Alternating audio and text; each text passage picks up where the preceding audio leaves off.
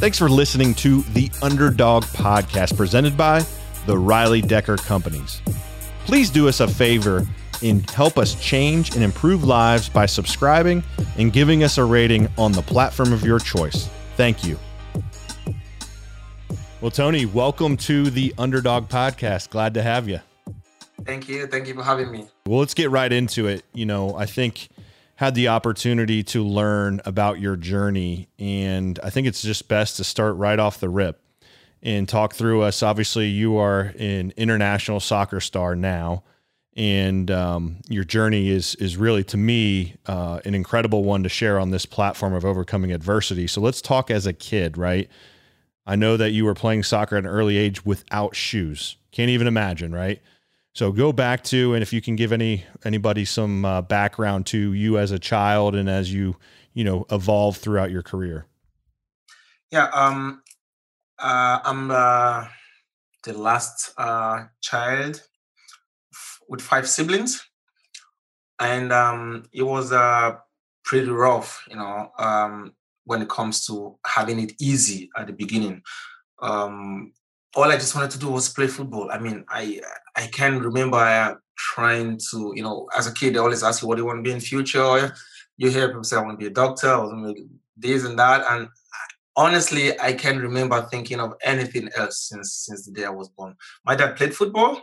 I would say it's an inheritance, but he chose the education part, because during his time, it was not that easy. So for me, as a kid, I've always known football was the only thing I want to do. I was kicking the orange on the streets, anything around, I would kick it as long as it doesn't hurt my foot, and going through that on the streets of Africa, with a rough ground, that got my legs really, really strong.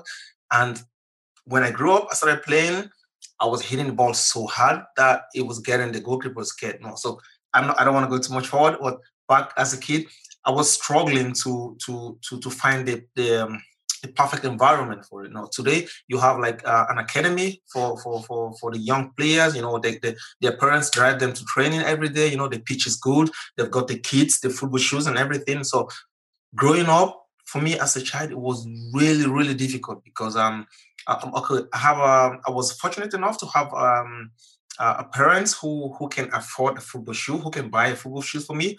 But my friends, where I play every evening football with, they don't want me to use a football shoe because they feel I'm going to hurt them with it, So I have to put it on the side and play barefoot with them, So it wasn't that easy, but that didn't kill my dream. I kept on showing the passion for it. Anywhere there's football on TV, I'm right there.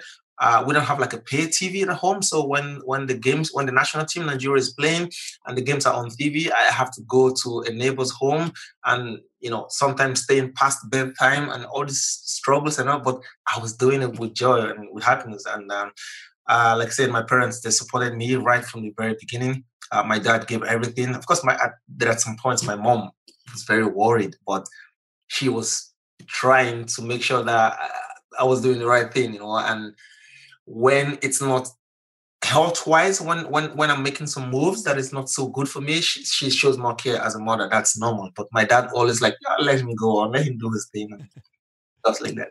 No, absolutely. So give us a little bit, being from Africa, being from Nigeria, what's it like growing up? I mean, you mentioned going in the streets and kicking an orange, and then kids not having shoes to play soccer, so you took your shoes off. What are maybe some other things for us in the States that don't have visibility to growing up in Africa, things that you could shed light on our listeners, or maybe some things that you had to overcome?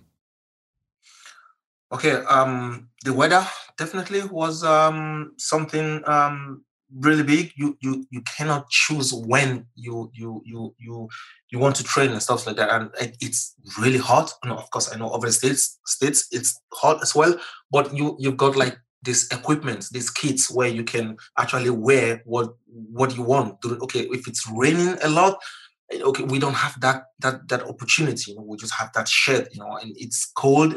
Whatever weather it is, you just have to just go on with whatever you see.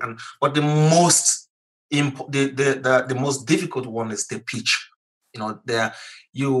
It's expensive, to water the pitch, so it's soft enough for you to use it in football. and to have a good pitch with the grass, same level. What we have in Africa is the pitch is like it's up and down, up and down, up and down. So sometimes you want to get the ball jumps before it gets to you, and it looks like you are a bad player, but it's the pitch.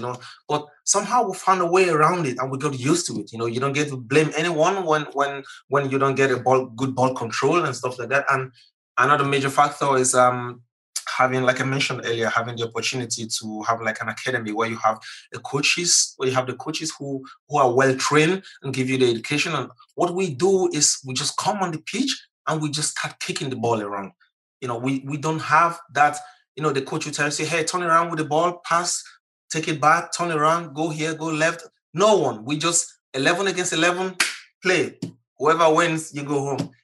So going through all that, having come through these obstacles and still made it to a top league, I gave the opportunity back to my community by training the coaches, took them out of the hometown to the big cities, to a coaching school, so they can go back and give other kids the opportunity that I could not have, And there are so many obstacles, but right now that's the major one that I can talk about right now.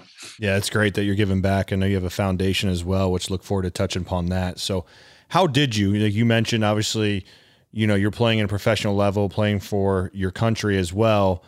How did you overcome those bumps and, those in the fields not being perfect or not having coaching? When did you know, and when was that process that you were going to be able to make it to that next level? Like, was it someone scouted you? Was it, how did you go and get identified as an elite player, and then you did then get the opportunity to play professionally? Yeah, I was in school while playing football, and they came to a point where I spoke to my parents, and I had to open up to them and look, I can't combine school and football anymore, and I would want to go full time with football. And all my siblings, they all went to the university. They all, education is something really important in our family, and it was a tough one trying to convince them that I'm going full time into football. And my dad, he gave me he said, okay, I give you 1 year. If you cannot convince me that you can be a professional, you can really make a living out of football, I don't want you to be like your friends. I see so many friends have been coming here. They don't go to school. They don't have any other plan for years. I see them with you. I don't want you to be like that. And I said, yeah, I can promise anything. I don't know how long the process takes, but I know football is the only thing that I want to do. And to answer your question, when did I feel yeah, this is the point to push it forward? I think it was when I started missing exams in school. I started missing classes a lot, and I because I was playing for it's an amateur thing, but it's they're playing the national we call it national junior league, and the coaches they really want to have me with them every time. I'm not training with them every day because of my school, because this team, it's in the other city. I have to travel 3 hours to play games for them. So I cannot go 3 hours to make training every day. So I'm making my training in school, but on the game day, they pick me up and I play the games for them. And most of the games, I decide the game, I win the games for them. And so I started to have the feeling okay, I think I could do this. I thought I was only good in my community, just within my hometown. But going out and testing myself, I always have this feeling okay, these guys are way better than me, So traveling a few times to play these games for them, I started having the feeling okay, I think I can do this. I've seen these guys; they are not any better than what I'm doing right here. And so I spoke to my parents look, I can't continue like this, traveling all the way.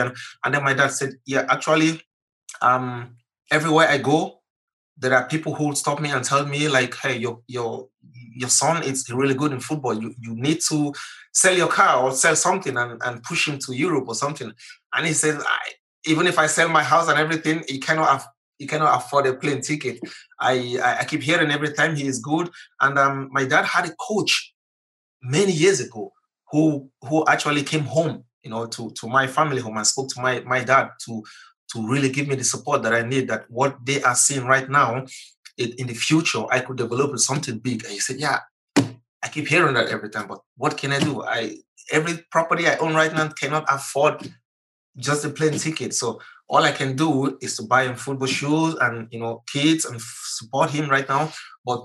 And then they say, yeah, they have some contacts and they can help with that. And then he said, yeah, you can do whatever you want to do, but he has a limited time to show. I don't want him to keep trying, and then it becomes too late to come back to school and forward.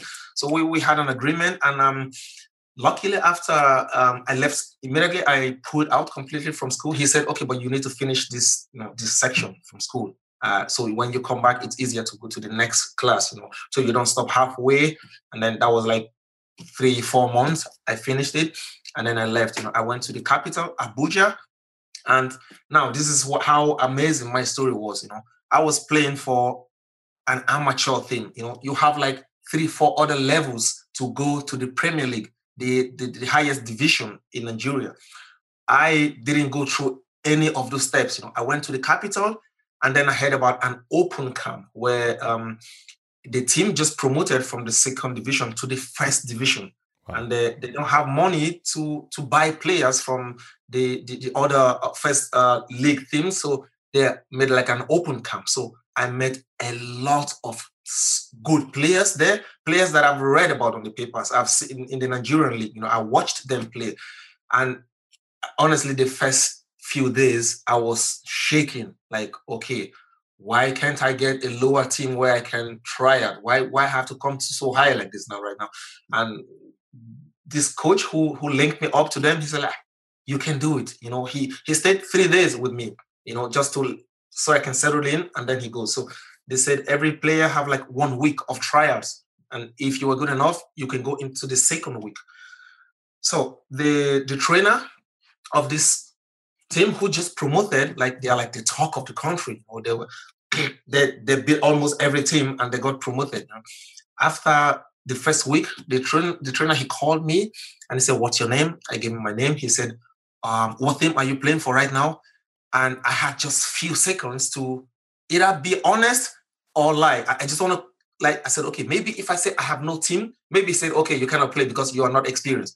And then I just went to just be honest. And then I said, no, honestly, I'm just coming from school. I just stopped school so I can give football a try. And he was like, you have no team right now? We are already thinking about how much we don't have money. We were trying to explain to you, like, we cannot afford you, we cannot buy you.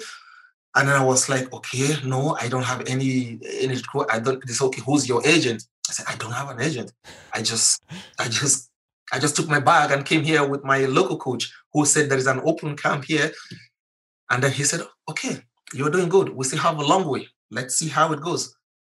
And out of 400, over 300 players, honestly, we stayed for 6 weeks. We were just 3 players they chose. Wow. And that was the beginning of my journey. Like, it's a crazy story because every time I tell the story, people don't really understand it. They don't really believe how it works, because this is one of the best teams in Nigeria, because you can understand how a boy comes from a school, from playing for a local team without a proper coach or organization or anything, to playing for a Premier League team. And that's just my story. Some people, like my friends I met later while playing professional league in Nigeria, they really want to hear like the truth, like, because they don't believe this is like, come on, tell us what. I'm like, no, that's just a story from school. Yeah, Tony, we are the Underdog Podcast, as you know, and that is one heck of an underdog story. You pack up one bag, you go there from school, and out of hundreds of people, 3 are selected. They think you have an agent and this and that, and you just went out there and balled. And I think the one thing I've seen with you, even on this podcast already, is like that genuine belief that I love soccer. I want soccer to be my future, or football, and I'm going to go make it happen. And I think that it seemed like you had a super ordinate goal, and man, you just went and got it. So then take us now you're selected, right? You're one of those 3 guys. Now take us, the story's incredible. Now take us to the next step. Okay. Actually, when I met that coach, he was having contractual issues with the management of the club. So he was like on a strike. That's a normal thing. Not getting paid is a normal thing in Nigeria, in Africa in general. So he was being owed the bonus he was supposed to be paid for promoting the team to the first division, and they are not paying. And he was on a strike. So he comes like once every week or twice every week to see the players. So he doesn't start from a scratch, so to see the players who are on the training camp, and he goes away because he doesn't want to have like an agreement with the management. They pay him and then he starts from zero. We don't have much time before the season starts. So his assistant was taking charge of the training, and honestly, he doesn't like me. The assistant coach doesn't really like me, and he has another player from his hometown who we are playing the same position as a striker. And he made that very clear. Like, he wasn't even hiding it. He was trying to put me in difficult situations where I would fail, because after the first conversation I had with the main coach told me, I would like to see this boy when I come back. So if that coach didn't tell his assistant that, I think the assistant would have kicked me out, because I saw him kicking out different players every time. You are not good. We saw you already three days of training. It's enough. You can go. But because the chief coach gave the instruction that he would like to see this boy when he comes next time, so he could not kick me out. But he was putting me in difficult positions, like putting me out of my positions, like taking me to the wing. I'm not a skillful player. I cannot dribble past 3-4 players. I have my strength, and I try to build on it. I told you, I had this difficulty not having this coach at the beginning. And I have like certain qualities, and because I was not taught the technical aspect of football, like this dribbling stuff, this doing these magics. I'm not the player I'm just a striker who just wants to score and fight for the team defensively. So I build on this mentality. I worked so much on it, because I know that not having everything is already a disadvantage for me. So I try to build on what I have, so I can, like, when the other players who have almost everything, I try to beat them with the little I have. So I was fighting for the team like a lot, because while on the training camp, we were playing some friendly games as well, like to try the team. So when the coach comes on the weekend, he organized a game against another team, like a preseason games, and he will put me in these games, and I will do things that he cannot imagine. When we have like a corner kick against us, I have one strength, which is jumping very high. Yep. I don't let the ball to the opponents. I always jump so high to head it out, and I have the speed to counter attack. And these are the little things I have. And when I'm in the box, I try to be as deadly as I can, because at the end of the day, the goal makes the difference. You can keep the ball, have 70% of possession, and the other team have 30%. But if they score more than you, your possession, everything doesn't matter anymore. So I try to build on scoring. Like, no matter how difficult it is, I try to shoot, even from a long distance, anyhow. So this was giving me an edge over the other players. So finally, the coach he settled his problems with the president, and they paid him his money, and then he came and said, "Okay, Mr. Ujah, you are still here.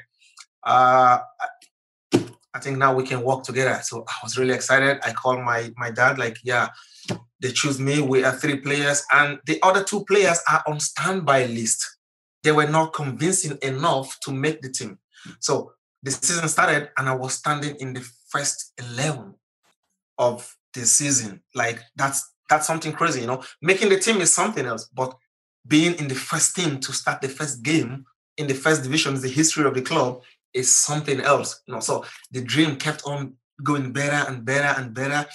And on the first game, we were meeting a team that has been over 10 years in the Nigerian league, and we hear a lot about them. And there is this striker, and he retired now. It's a long time ago.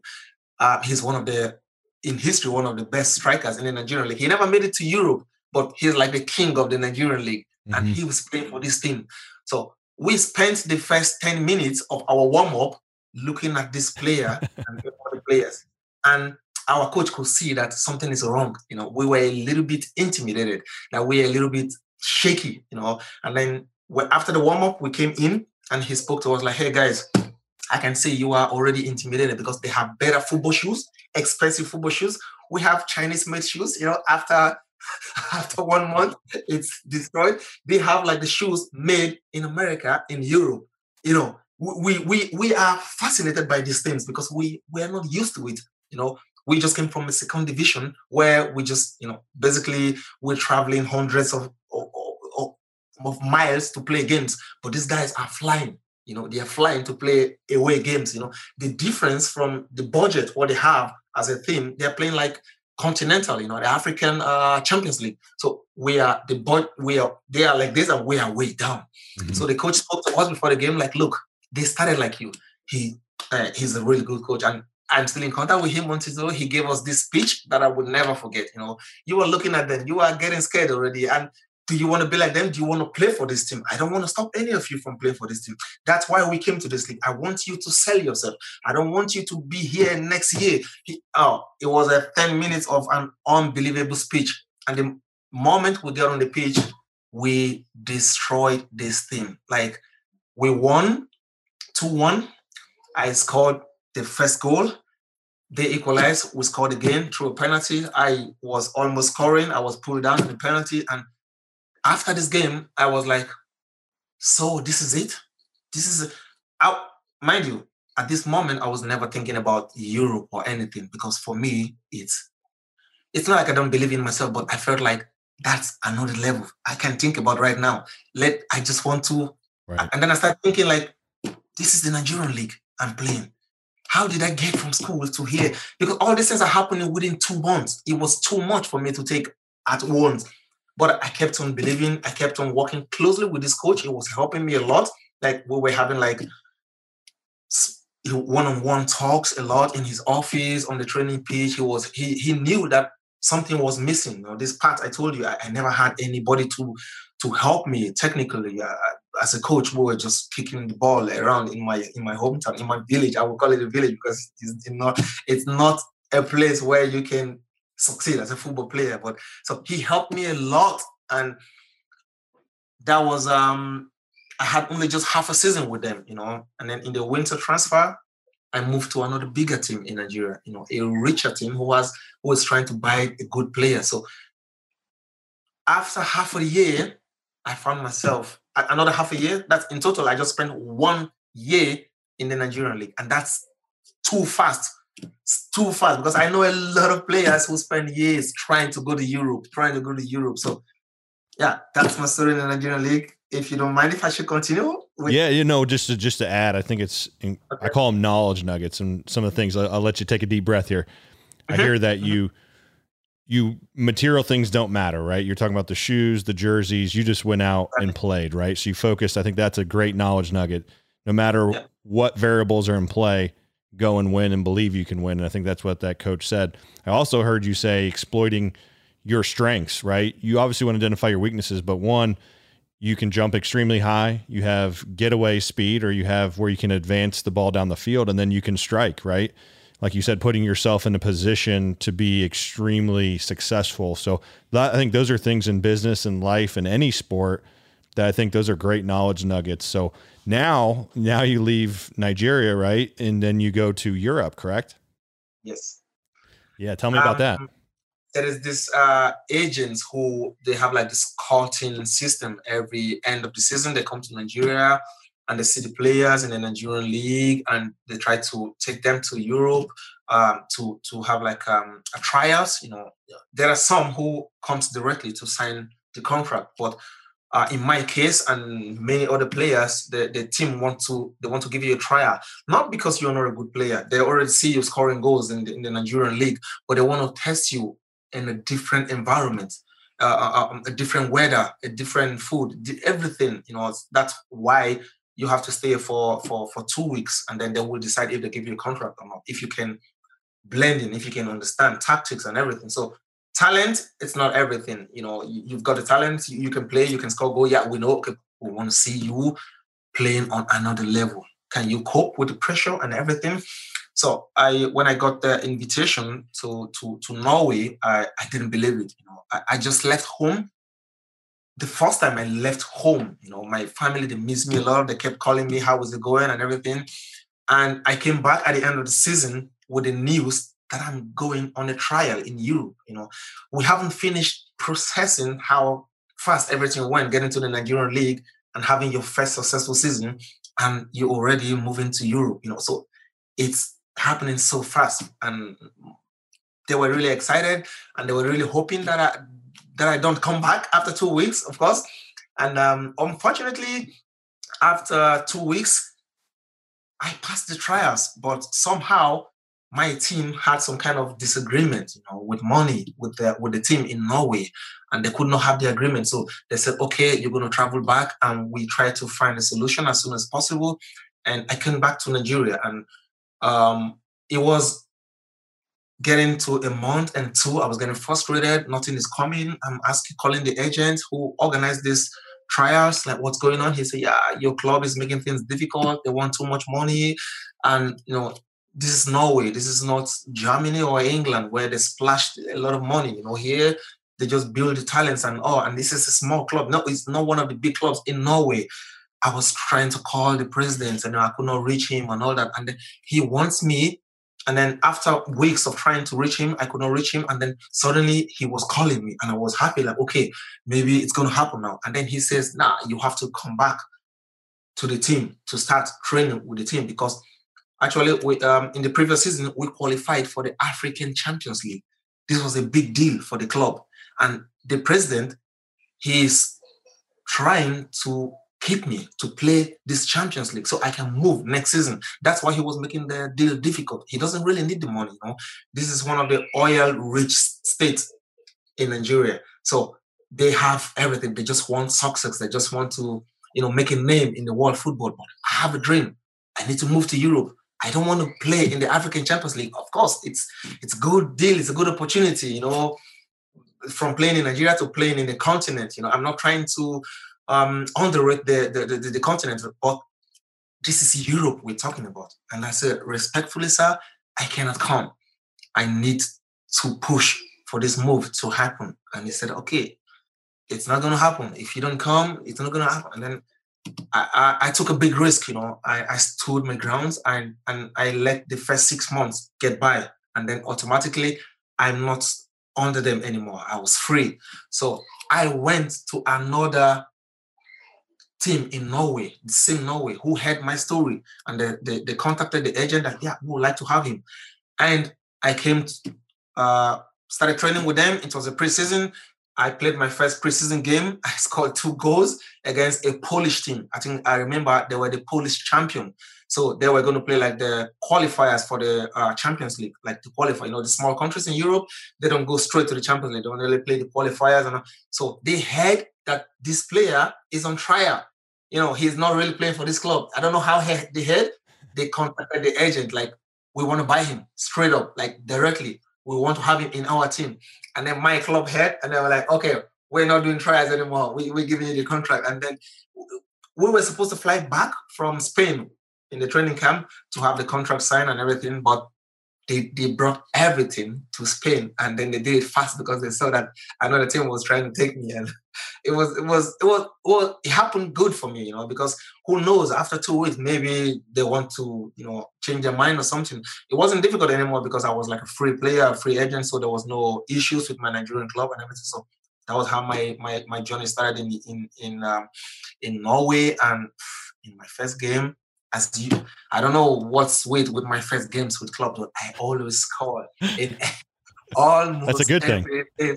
I played first games for, and I had an amazing season in Norway, like really, really an amazing. But while all these things are happening, I still could see what I was lacking, going back to my roots, not having that opportunity to have the technical training, the football knowledge, everything. Because football is not just but on the pitch, you have like the classroom where the coach is talking and showing videos and using the pen to draw tactics and stuff.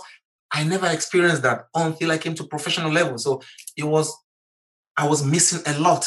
But I kept on pushing. I kept on fighting. Like, no, this is not going to stop me. I'm going to try to decide games for my team, trying to win games for my team. There are games where the opponent gets like 10, 20 chances and we just get 2, 3. I make this 1, 2 goals and we either win the game or we don't lose. We take a draw, 1, 1, 2, 2, whatever. And this was taking me to the next, and that's how my story kept on getting better and better and better on.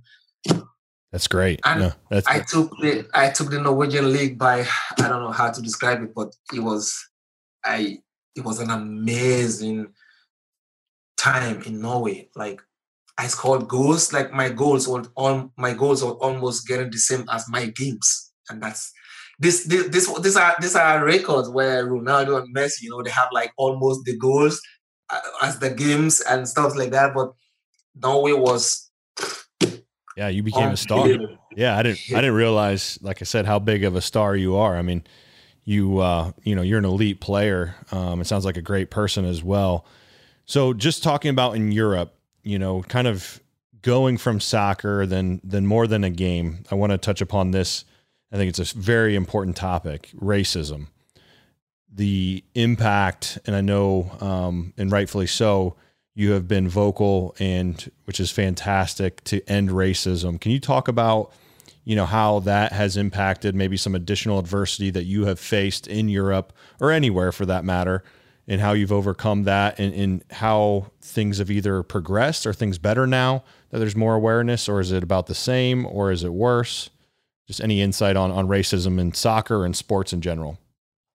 Yeah, racism is something that I try to get myself really involved with, because almost everything I've played with other African and all the foreign players, other colored players, from South America and everywhere. So I had the opportunity to really, coming from Nigeria, I don't really know much about it. Like I read, I try to read a lot about football news and everything. I was so into football that I didn't have the mobile phone where I can, you have the mobile phone, but not smartphone, so I only go to the newspaper stand. I don't even have the money to buy the papers, but they know me there, so they just give me the papers. I just go to the back page where they have the sports area. I just read about football. So I see these things, but I don't know how it feels, because I'm in Africa, everyone is black. So I could not tell the difference of emotionally how it hurts, I can say. So coming to Europe and start seeing how these things happen, and then experiencing it a few times, I started to imagine how lonely and how bad it is, And the fact that I could speak about it, it doesn't mean like the other players could not. The difference was that I was educated, I stopped school, but to that level, I could express myself. English, I played with so many other players who could not speak English, and they could not learn the language of, like now I can speak German very well, but these guys, they started from like a really remote part of Africa where they could not, they don't have the opportunity to, they can only play football, but they cannot speak English, they're struggling. So, but when we speak in our African language, you can hear how they feel when they experience these things, Not just the guys I play with, while you play in the league, you get to connect with the other Africans in the other teams, and we speak a lot on the phone about these things, and they experience so much, in the supermarkets, in places they go to, and they talk to me about it, and they cannot speak about it in the public because they're shy, because they cannot speak the language, they need a translator or something and stuff like that. And some are not bold enough because they get attacked. You even getting abused is not enough. Talking about it, you get attacked. I get a lot of them, but that doesn't bother me anymore. Yeah, getting to your question, it wasn't funny at all, trying to concentrate on my job, trying to just, focus on football. But the longer I stay in Europe, the more I feel like I can get involved. I got involved with some organizations who fight. We do some campaigns, some video campaigns. We do a lot of teachings, and I go sometimes to the kids to talk to them and things like that. Right now, I would say it's getting better in the football industry, but it's still a long way to go because the last time I had this experience myself, like you probably already know, was during a game. I wasn't playing in the game. I was warming up, so I was on the side warming up with my teammates. So the possibility of going in to help the team to play. So we were unfortunately warming up in the area where the I won't call them hooligans, but the guys the part of the fans who sing, who are screaming a lot, who are like jumping and beating the band and stuff like that. So they are like very energetic, So that's the area we were doing the warm up, and I could see that making this monkey gestures at me and my other teammates. He's also a Nigerian. Balogun, you already know him. He's playing for Rangers in Scotland right now, and he first noticed what's going on, and he told me, like, look what they're doing. And then for me, I wanted to, I don't know, at that moment, I wanted to take everything in. I stood and I was looking at them in their face. And what hurt me the most, what shocked me the most, was there was a little kid. There was a little kid, and it looked like he didn't come to the stadium alone. A little boy, I don't know, between the age of 10 to 15. And it doesn't look like he came by himself to the stadium. He came with someone. I don't know which of them he came with, but he was doing it together with them. So right now, it's when I talk about it, I always say it's good to educate the kids in school, because when they go out, their social lives, it starts from the school, like that, from home. I mean, you can say from home, but you don't know what the parents are. The parents could be, something like this. And it's not like they are teaching the kids, but the kids can learn from them very fast. So from the school is the best way, because you have a lot of them in large numbers to teach them and stuff.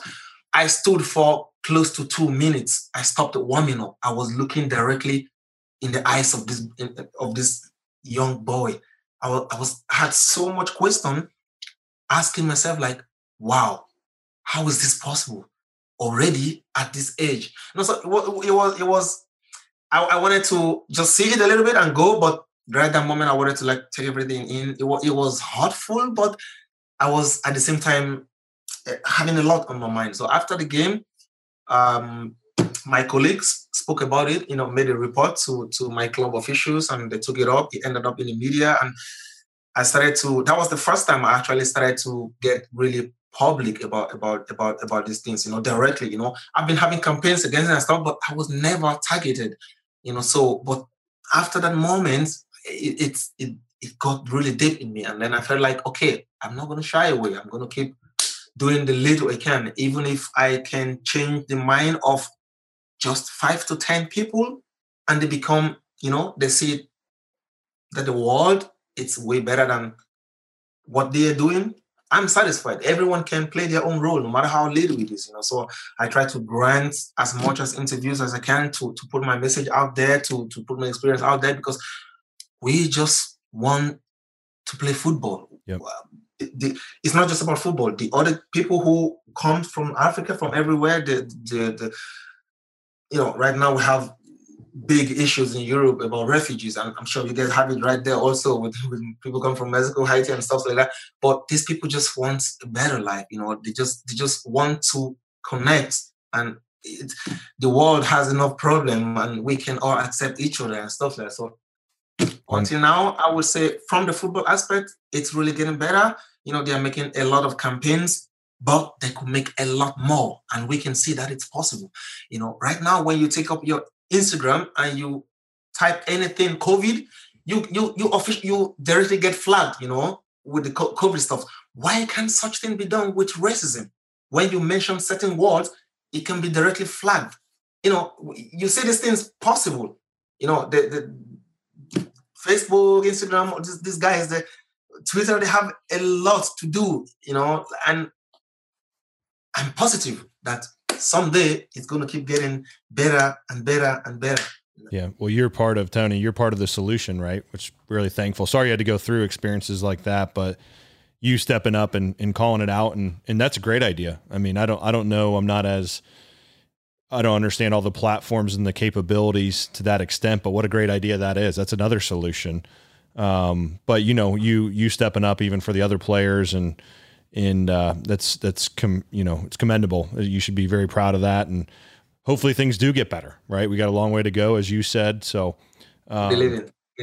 as I want to talk a little bit about your foundation. Then we have a little bit of we call rapid fire here at the end. So can you talk, you're doing so much good outside of raising awareness in going directly at racism, trying to improve that, which is, like I said, great job on that. Going back to your foundation and the different things, I looked at your Facebook page and the water and all the different things that you're trying to help, whether it's feeding or clothing. Can you talk through some of the stuff you're doing for your country and anything else? Yeah, actually right now, the publicity aspect of that is really poor. Like it's not very functional, but I'm doing a lot, way more than what is showing. Somehow I've been rejecting offers from tech guys who want to help me to build it, make nice pictures and make so people can donate and help. And I said, yeah, I have these plans, but I want to do it full time after my career. I want to go full time into my foundation full time. So I just keep doing what I'm doing right now, even when 80% of that is not being shown on Facebook or Instagram or whatever. I don't know even when last it's been posted, So I because Right. for me, when it comes to accepting donations from the public, it's something that I'm really, really very careful about. And right now, you can trust people a lot, especially back home in Africa. Being in Europe, sending money home, I've had so much experience over the years. So Sure. and my family, they are all very engaged when they are doing their own thing. So no one is like have a loan, and I can trust my family, but the other people I don't want when any negative things happen, like money being misused on some, it's gonna break me. So I Sure. just want to have the patience to wait. So right now I just do from my own pocket. Like a lot of people have been contacting me here in Germany, like, yeah, I bought your foundation in Africa, we would like to help. I'm like, yeah, just I will give me some time, after football, I'm going to go into it full time. So Sure. the foundation, it's about, helping kids in the orphanage, kids without parents, kids abandoned, taken to the orphanage home. And people bring food, people bring clothes, people bring stuff. But lately, I could say that they are not enough. What people are bringing, it's not enough. And now I was doing that also, but while on holiday, I think 2 years ago, I went I spent much time with them, and I tried to stay there and see how the day, like I was almost 4 hours there, So I see people coming, like they have a birthday, they want to spend the birthday with the kids, they bring like some bottle of water. They have over 60 kids, children there, but you bring a bottle of water that only 3 can take.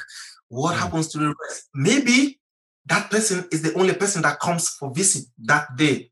What happens to the other 57 kids?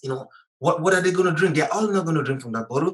So I try to spend time to understand how it is. So I was guilty of that as well. I was bringing things that they could eat, but everyone can eat, but maybe it lasts just 1-2 days. What happens to the other days? So I try to understand, because I saw that people who bring things, that's what they have. You can force people to bring everything what they have. Some people don't even come at all. So you can appreciate the little, but Sure. I try to stop just bringing things and be part of the running of the orphanage, because it's not under any kind of UNICEF or whatever. They have no ties to the government or anything. They have no support to the local from the local government, or they basically live from what people come to give to them every day. So I said, nah, this can't continue like that.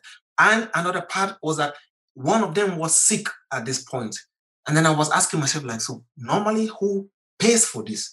And the guys that I was using, that takes food to them every month previously, told me there is a hospital who works together with them. They pay only 50% of the hospital bill. And I'm like, okay, what if they can't afford the 50%? They said, yeah, they've had that case many times. And now the doctor is getting frustrated. He knows, he understands their situation, but he's got a business to run. He's got a hospital to run. It's a private hospital. It's not a government hospital where he gets drugs from the government or anything.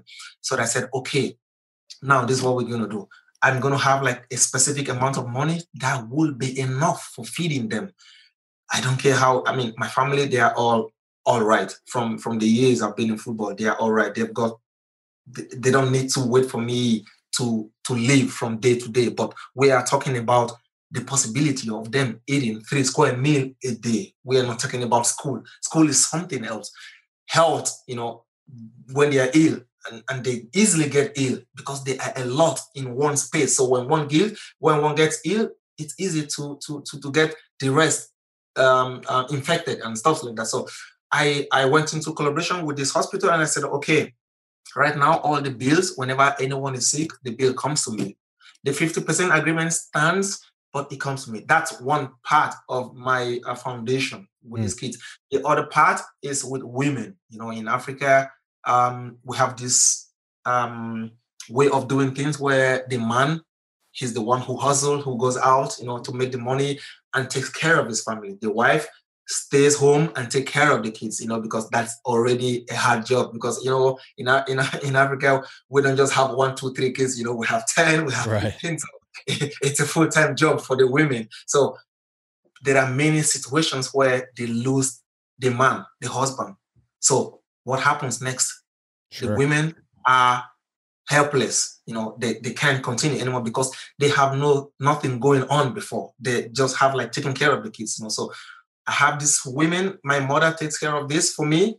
That's her, like, she's retired. So I got her busy, to take care of these women. So they meet once every month where they like to help each other, but they get things from me every month. But awesome. The goal is to have like a community where they can, help themselves. When something happens to any other one, they always have one to celebrate. Like one of the daughters getting married, they all come, they all have the same uniform, they're going to dance. So it's not just about the feeding aspect. It's about having something to do apart from just taking care of your kids. You can go out also and meet your this meeting you have once a month, or go to celebrate something with another member or something like that. So this is going really well.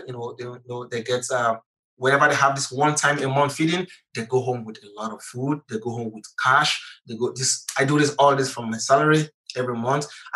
It's not hurting me anyway, but because when you change, I don't know, $1,000, it's a lot of money in Africa. We know it's a lot. It can make a lot of difference, So, and I know that I can't continue to do this forever, and I would need help. I would need stuff like that, but I'm patient, And right now I'm not crying from it's not hurting me in any way, but I need to have a long-term plan. So that's another part. Then the third part is the football part, because for sure, if I don't do anything there, they're not going to let me come on holiday, So the football part is like, I have like, every year we have like a football festival where all the teams in my hometown, they fight for a specific amount of money and the trophy. And, I have like, right here, I have I'm being sponsored by Adidas, like you can see. Yeah. I have a contract with Adidas for close to 10 years now, and they've been really, really helpful. They give me all the kits, footballs, shoes, and almost everything that I need. So I in this football fest, there are many games in different centers. We keep the town busy. People love to watch football. And unfortunately, the only whenever my football fest is not going on, the only thing going on in the community with football is when there is an election. When the politicians want to win election, they organize a tournament where the people come to watch. And the moment they vote for them, bam, the next time you see them, it's 4 years later when they want your vote next. And these things doesn't cost much, but as we know, politicians, they are always the same in Africa. So I do this once every year, and it's really big. It lasts for like 2 months. It gets the town really exciting, busy. Like that's almost the only social thing happening in I mean, women, children, men, everyone goes to watch this tournament. And when you get to the goal is when you get to the semifinals, you get like a complete set of the jerseys and everything from Adidas. Like, Adidas, the quality of the jerseys and everything is way better than the Premier League teams. I play for a Premier League team in Nigeria, and I'm getting this directly from Adidas. So it's a big deal. So when I from the semifinal, I get the scouts, to go to my hometown. I sponsor them, pay for their hotels, some flights and everything. I need you to go get talent from my hometown. I will pay for their flight and their accommodations for 1 month. Please give them a tryout in your team, in Nigeria and stuff. And that's how I help the team. I help my community, for other players who can have the same story as mine. Everyone can be lucky as me and have their own story going successfully real quick. Some need a lot of time. So I try to give them this opportunity, since they can go to the big cities to make their trials. I bring the big cities to my hometown. I sponsor the scouts, and they come, they watch, and every year at least 5 players leave home, and their dream is always to leave home, and it's left for you now to push yourself. That has been a big challenge, because the mental aspect of it is the biggest challenge. The talent is there, no doubt, but what happens when you get your first money? What do? Do you lose focus? Do you tell yourself, nah, this is not enough, I think I can do this? Do you go on the pitch thinking about money? These are the things, the mental part, and that's why I want to. Part of what I want to do after my career is developing African players, not just Nigerian players. Scouting. I want to go into this while I'm doing my foundation. I'm doing this as well, because I've seen so many African players lose opportunities because it gets into their head real quick. The first 6 months they get real little money. I call it little money. They come home, they become kings. They party. They don't train anymore during the holiday. They don't train anymore. They don't. They don't try to push themselves anymore. They feel like, I'm okay with this level as long as I can buy my parents a nice home. But you can do 20 times, 100 times more if you keep pushing. And this is one aspect that really hurts me, because I've seen a lot of talents wash away. And well, you're making, Tony, just wow. Feel the energy. You're making a huge impact. You're already future forward with trying to help others. You're changing lives, potentially saving lives. So more kudos to you. As far as I'll keep rapid fire quick. We have an MLS team here in Cincinnati, Ohio, called FC Cincinnati. Can we get Tony here to FC Cincinnati? We got to get some wins, man. Actually, I'm thinking about seeing the possibility of playing in MLS before I end my career, because I'm 30 now. I don't have so much time. I don't want to play until my legs are shaking. I've always known that since I was 23, 24. I've always had that mindset. Like, I'm going to try to be as successful as I can. I'm going to try to be smart and make smart investments, so I don't have to push myself to limit, trying to play one more year. But right now, I feel like at the end of the season, I don't know what will come next, because I'm in my last year of my contract, but I really want to try something different. I have MLS and Australia in mind. So hopefully, if everything goes fine, because I just recovered from a long-term injury, if my knee is stable enough, that's actually something that I've been thinking about. Look at that, making it happen here on the Underdog. Tony remember, just if you have multiple options, Cincinnati already loves you. Just saying, because we definitely need help here. We'll take care of you. You get here to FC Cincinnati, we'll make sure you're well taken care of. But man, I just really appreciate your time. It was an honor to have you on. You're our first episode of season 3 for us, and my first solo cast. So thank you for the energy, the optimism, so many knowledge nuggets that you gave our guests, and continue to inspire. I know the best is ahead for you, Tony. Thank you so much. Thanks for having me. And we should do this some other time again. Thank you so much. Thanks for having me. Absolutely. Thanks for listening to The Underdog Podcast. Please subscribe and rate our podcast on the Apple and Google podcast apps. Leave a 5-star rating and send our Twitter handle a screenshot of your rating at UnderdogPod with your shirt size for a chance to win a free t-shirt. See you next week on the UDP.